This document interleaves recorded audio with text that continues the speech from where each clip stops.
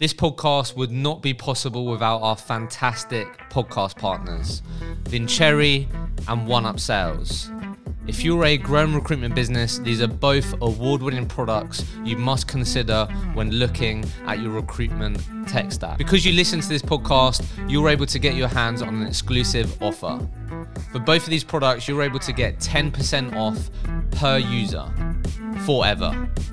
So if you haven't considered looking at these products yet, I'd highly recommend it. If you want to get the most out of your people, have the best chance of scaling with more confidence, use the link in the show notes, book in a call, and find out if both these amazing products can be great partners for you on your business journey.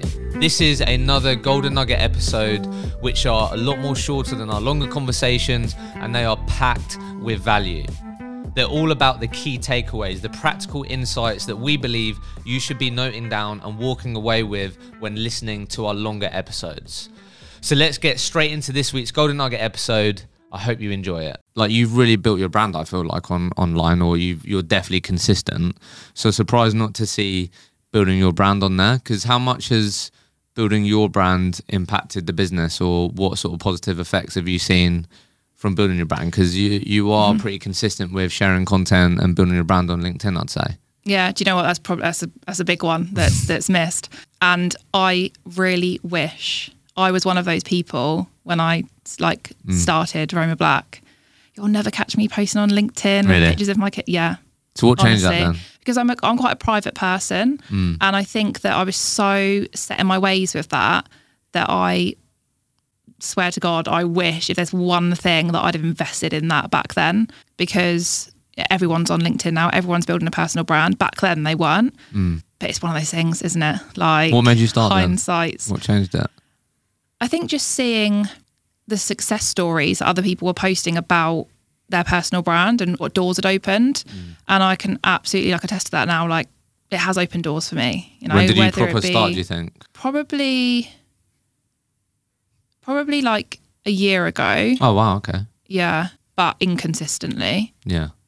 So I'd probably say the last sort of 6 months I've tried to be a lot more consistent. Yeah. So what sort of doors have opened up for you then? What have been some of the positive stories that you've experienced? Just even people that send you messages, that want advice and coaching to build their recruitment business, new clients, just new relationships.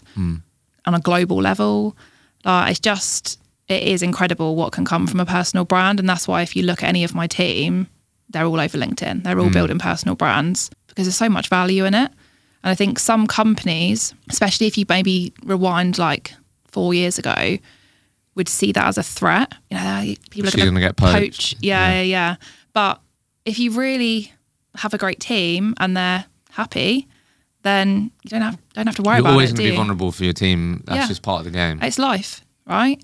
And if someone was presented with an exceptional opportunity that I can offer someone, I'd be annoyed if they didn't take it. Yeah, you want to, again, come back to focus on what you can control. You can focus on creating a culture that people are really happy to be part of and they're being supported. They're the things that you can control. Yeah.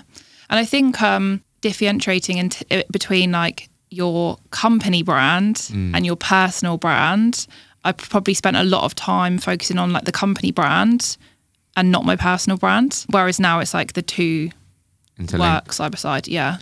So if I was sitting in front of you right now and I was Lauren when I was going, nah, you won't be catching me posting on LinkedIn, because you might have people in your business now that you have to really convert. And there'll be people listening to this still shit scared of posting, don't want to post, don't want to be someone that just adds another selfie to the news feed. Yeah. How are you convincing me? What's your advice to me, or what things would you talk to me about as to why you think it's worth my time as a recruiter in today's market? Yeah, I think the biggest thing is we're so society and Instagram, everyone's driven by likes or comments. And I think if you can get your head around, look, I might post something and it might get one like, but ultimately it only needs to get that one like and it's reached, even at a really low scale, 100 people. Well, one of those 100 people might be a client that's hiring that's just seen your post. So I think it's a exceptional opportunity for recruiters to position themselves as an industry expert if they are, connect with candidates, potential clients, because that's what everyone is. And cold calling has its place, right? But sometimes it's a long-winded way of trying to get through to someone. There's so many other avenues by using LinkedIn where you can reach a wider audience. So I think it's definitely worth people's time. And it's just getting over the fact that, okay, it's going to take me a while. It's like when like you first got Facebook or something, or first got Instagram, and you get that one like on your picture. Like it can only go up. It can only grow from here. So just have that kind of mindset. Like, I can only build. Got to start somewhere. Even, you know, the biggest content creators on LinkedIn would have started somewhere.